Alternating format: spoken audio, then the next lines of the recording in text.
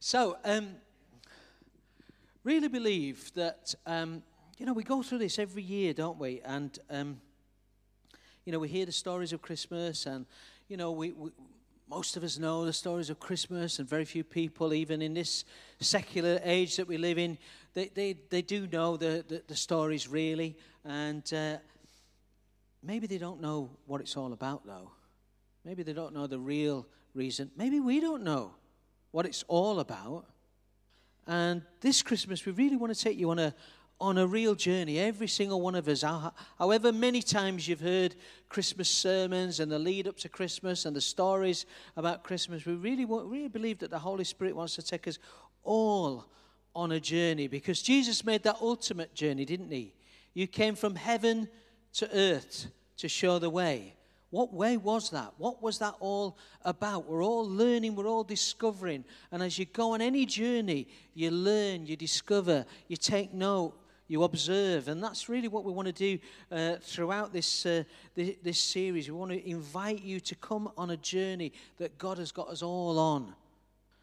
And it began with Jesus coming. We want you to think about why the gospel writers wrote what they did and how they set the scene for Jesus coming into the world. If you look at the Gospel of Luke, don't look at the Gospel of Luke yet, we're going to look at Matthew. But if you look at the Gospel of Luke, in the second chapter of Luke, you see there that Luke is writing to his audience, and he begins, and we'll do this next week, he begins with, in those days, Caesar Augustus issued a decree. And Luke is setting the scene and putting it in the right context with the ruling authority at the time, which was the Roman Empire, and the personality of Caesar Augustus or Octavian.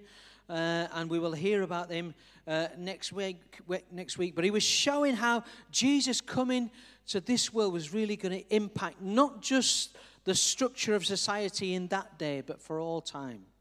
But for all time, for every single human being, for all time, and not just for human beings, for the spiritual realms and all that, and we'll go into that in a little while. But I want you to look at the way that Matthew introduces his story today. Matthew chooses a different tack. He's got a different audience. He's writing primarily for the Jews, and therefore he writes and appeals to them in a way that they can relate to, in a way that they fully understand, so that they can grasp more the reason why Jesus came. So turn, if you will, in your Bibles to Matthew chapter 2. Matthew chapter 2 and verse 1. It says this: Jesus was born in Bethlehem in Judea during the reign of King Herod. About that time, some wise men from eastern lands arrived in Jerusalem, asking, "Where is the newborn King of the Jews? We saw his star as it rose, and we have come to worship him." King Herod was deeply disturbed when he heard this, as was everyone in Jerusalem. He called a meeting of the leading priests and teachers of religious law and asked, "Where is the Messiah supposed to be born?" "In Bethlehem, in Judea," they said, "for this is what the prophet wrote. And you, O Bethlehem, in the land of Judah, are not least among the ruling cities of Judah. For a ruler will come from you, who will be the shepherd of my people Israel." Then Herod called for a private meeting with the wise men, and he learned from them the time when the star first appeared. And he told them, Go to Bethlehem, search carefully for the child, and when you find him, come back and tell me, so that I too can go and worship him." And after this interview, the wise men went their way, and the star they had seen in the east guided them to Bethlehem.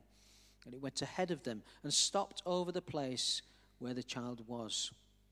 And when they saw the star, they were filled with joy. Emma mentioned joy earlier on. They entered the house and saw the child with his mother Mary, and they bowed down and worshipped him. Then they opened their treasure chests and gave him gifts of gold and frankincense and myrrh. When it was time to leave, they returned to their own country by another route, for God had warned them in a dream not to return to Herod. After the wise men were gone, an angel of the Lord appeared to Joseph in a dream. "Get up, flee to Egypt with the child and his mother," the angel said. "Stay there until I tell you to return, because Herod is going to search for the child and kill him." That's the setting. Why does Matthew set the scene in this way? Why does he mention the fact that Herod was the ruling king at the time, where Luke mentions Caesar Augustus? Why does Matthew mention Herod? What significance does that have for the Jewish people? You might be thinking, well, what significance does it have for me in 2023? It wouldn't make a great deal of difference, maybe you think. We'd be mistaken if we thought that. Certainly for the Jews living at that time, it had great significance. And to understand, you have to know a little bit more about the sort of guy that Herod was. I've got a few slides up here that we're going to show you. Let me set the scene for you and fill you in with a bit of background. This is not a bit of filler. Don't get bored in it, because it builds up a picture of who this guy was. And as you see on the first slide, thanks, Mary. There he is. There's Herod. The personality of King Herod. Herod brought in an age of real political intrigue. The whole culture was suppressed. There was economic hardship for the Jews, and there was a darkness that was coming across the earth, a real tapestry of evil into the lives of the Jewish people. And here's a picture of King Herod. This is what artists thought that he looked like. He was an absolutely fierce warrior, merciless with all who stood in his path. His armies besieged Jerusalem in AD 37. They were backed by Rome. They were equipped by Rome. And he led 11 battalions of infantry and 6,000 cavalry soldiers into Jerusalem and conquered. The Roman Empire, like we've said, ruled at that particular time. And it was their way to effectively rule by installing in each region, in each province that they were the empire over, a puppet leader, a puppet king, some would say a client king in that way, who would represent their empire and subjugate all the people underneath them with terror and just absolute awfulness, as long as he was allowed to do his own treacherous dealings as well. And this was a wonderful arrangement for Herod. He had a wonderful arrangement with Caesar Augustus at this time. And the Roman Empire stretched as far from Britain to India. It was a massive Roman Empire. And Herod took Jerusalem by force. And he massacred thousands by doing this. And he began a rule of awfulness. And very few people opposed it openly. And if they did, they were executed. He even had his own son executed, because he thought that his son was planning to overthrow him. In fact, Caesar Augustus got to hear about this in Rome, and it's recorded that Caesar Augustus actually said, "It's safer to be Herod's pig than his son." As we know, the Jews don't eat pork, so the pigs were pretty safe, but his son wasn't. Herod was not actually fully Jewish. He was a half-Jew. His family line was Edomite, Arab. So he was this client king installed by the Romans, not welcomed at all by the Jewish, certainly not after the way he'd come to the throne. They didn't want to recognize his authority. They didn't want to recognize him. He was there because Caesar allowed him to be there. His reign was marked by the erection of buildings and monuments paying homage to Caesar all around the place. And he did this to curry favor with Caesar Augustus. He wanted Caesar to know that he was a faithful king. And as long as he was there, he was racketeering, he was making a profit, he was ruling, and he was living a life of opulence. Everywhere he went, he would erect altars, statues, stones, inscriptions to Caesar. He did this because we remember at that time, Caesar Augustus declared himself to be a god, to be the God, whom everyone must worship, whom everyone must bow down. All hail King Caesar. That's what everybody was expected to say. And the Jews hated this. It was a major problem to them because here was a half-Jewish king who was in a Jewish land, a land where an ancient law had been given to an ancient leader, Moses. Have no other gods before me. Do not create any graven image. Do not bow down to that graven image. And here there were graven images going up everywhere, left, right, and center, to this guy in Rome who was expecting everyone to bow down. And so there was a real oppression coming upon the people and fear.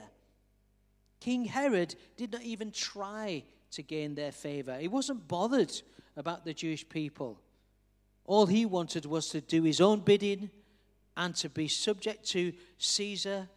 But as long as Caesar allowed him to be ruthless and cruel and selfish and wicked amongst the people, and that's exactly what he was.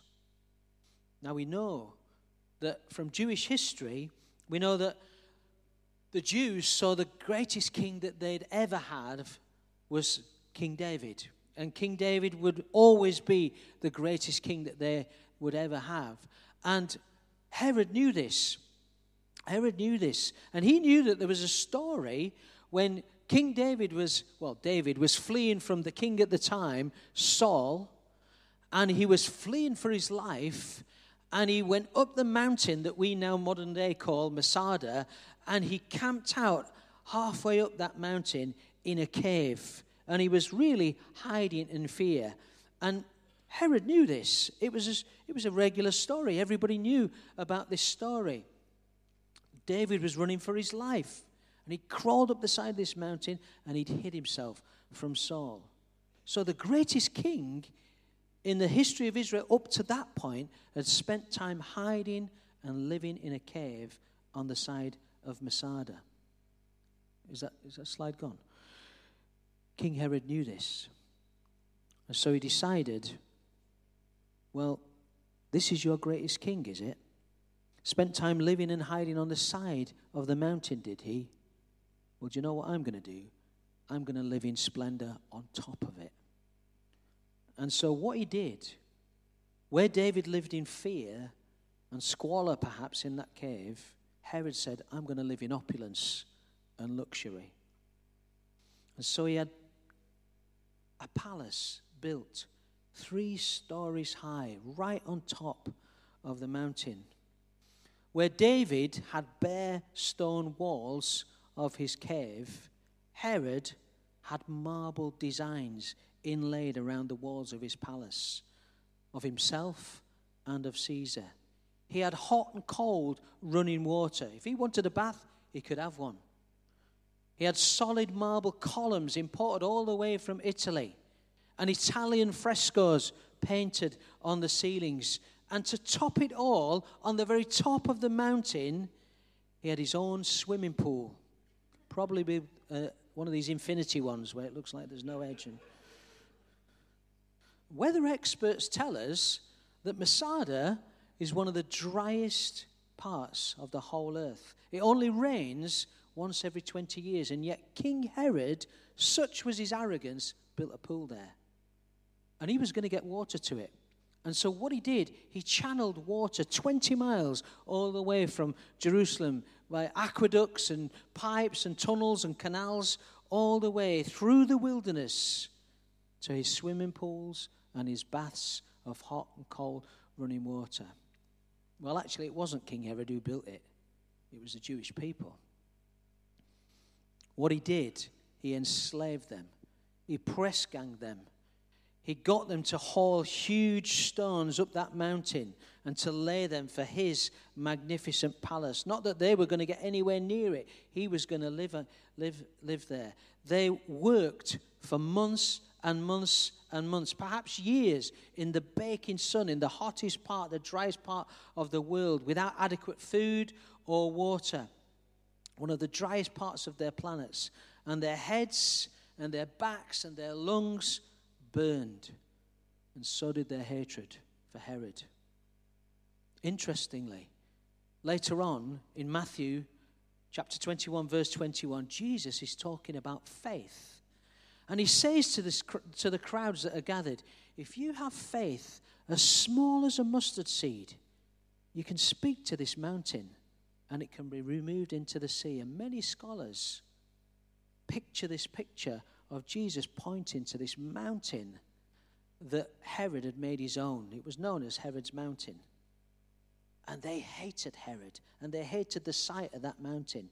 And Jesus said, if you have faith in me, as small as a mustard seed, that mountain could be removed. It became a place of real resentment for the Jewish people. Not only did he use his own people as slaves to build his own palace, but he decided that he wanted to build a state-of-the-art, Greek-style, not Jewish, Greek-style city along the coast. The coastline was a swamp. But what he did, he used people, he used slaves to, what do they call it? Drain the swamp. That's a catchphrase that somebody's used recently. And re-establish land so that he could build a massive port. And he built this huge port. He reclaimed the land, that's what I was after. And he had the shipping redirected because he knew that it would make him a lot of income. And formerly they were going to Athens, now they would come to this city. And he named this city Caesarea, of course, after his master. He used the very latest technology. A special cement called Posdana cement all the way from Italy, that when it's poured into underwater, it sets even underwater. It was an amazing technology at the time. And he serviced this city with sewage systems, modern sewage systems, and aqueducts of fresh water. He had an enormous amphitheater built there that had the most perfect acoustics for its time. And Rome didn't pay for this. The Jewish people paid for this. Not only were they paying their temple tax out of their religious duty according to the Jewish law, but they were paying also Roman tax to Caesar, as they asked Jesus about, should we stop this? They were now going to pay Herodian tax to Herod. And it said that Jewish citizens of that day were probably paying between 80 and 90% of their total income in tax. Imagine that. We've had an autumn statement, haven't we? We're all paying a bit more for everything, and we don't like it. But if you're paying 80 and 90% and you're living under that tyranny, what must it be like for your family? Maybe the ancient Jewish prophet Isaiah caught a glimpse of what life was going to be like when he wrote this. The people walking in darkness have seen a great light. For unto us a child is born. Unto us a son is given, and the government will be on his shoulders, in Isaiah 9. So Herod, this terrible king, this evil, narcissist, ruthless, paranoid, as we see from Matthew's description, when the wise men come to him and say, we've come for the newborn king of the Jews, what does Herod do? He slays all the newborn baby boys under 2 years old in the whole of his kingdom. He immediately orders the slaughter of them. Can you imagine the trauma? Can you imagine the pain of the people? Can you imagine their grief? The Jewish people needed hope, but they felt hopeless. It's quiet in here, isn't it? But remember who Herod is. He's a wicked puppet of an evil master. We'll hear more about Augustus next week, but there's a bigger picture here, a cosmic picture something that we don't see on Christmas cards, that we don't get a glimpse of in the tree or the tinsel or anything like that. As Paul writes in his letter to the Ephesians, chapter 6, verse 12, our struggle is not against flesh and blood, whoever they are. Our struggle is against the rulers, the authorities in the heavenly realms. What Matthew is doing here, he's writing his gospel and he's using Herod as a representation for the wicked rulers and authorities in the heavenly realms who are on the beck and call of their master, Satan himself. And it's the spiritual forces of evil that wreak havoc in the world that create the misery and they multiply sin, death, and destruction. And they're doing that today. But they're in their last days. They're in their last days. But Jesus, in this particular point in history, is coming. The King of Kings is coming. The Lord of Lords is coming. Not Caesar, not Herod, not anybody else. He's coming as a baby. And how he comes is so important even for us today. As the gospel writers say, Jesus comes in the most vulnerable way, in the weakest form, as a helpless babe, to the most insignificant place, Bethlehem. And yet, the brilliant thing is, there's absolutely nothing that Satan can do. Here comes the Messiah.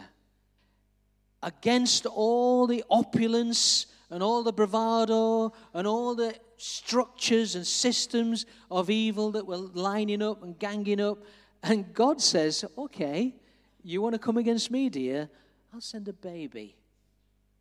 I'll send a baby. That's what I'll send.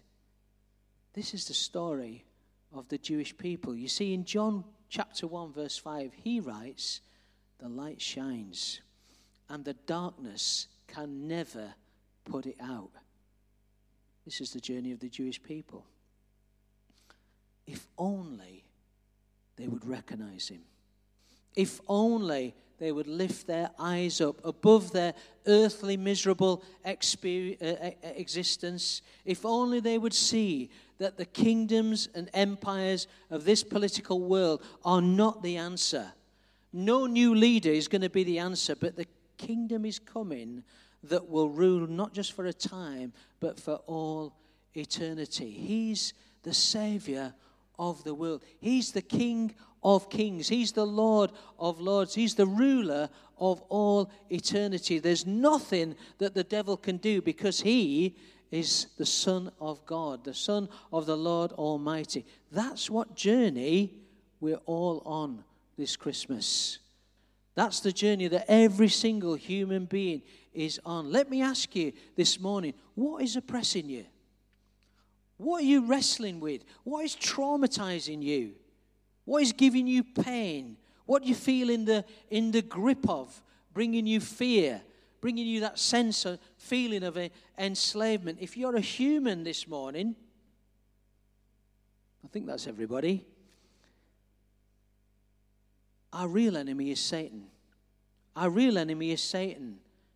And his agents are sent to torment us, to enslave us, to tie us in knots, to tempt us.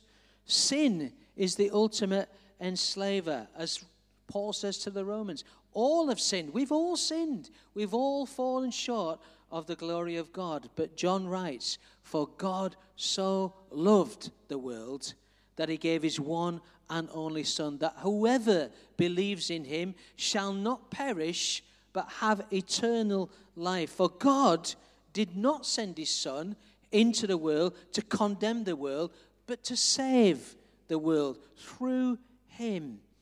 And whoever believes in him is not condemned, but whoever does not believe in him stands condemned already, because they have not believed in the name of God's one and only Son. This is the verdict, says John.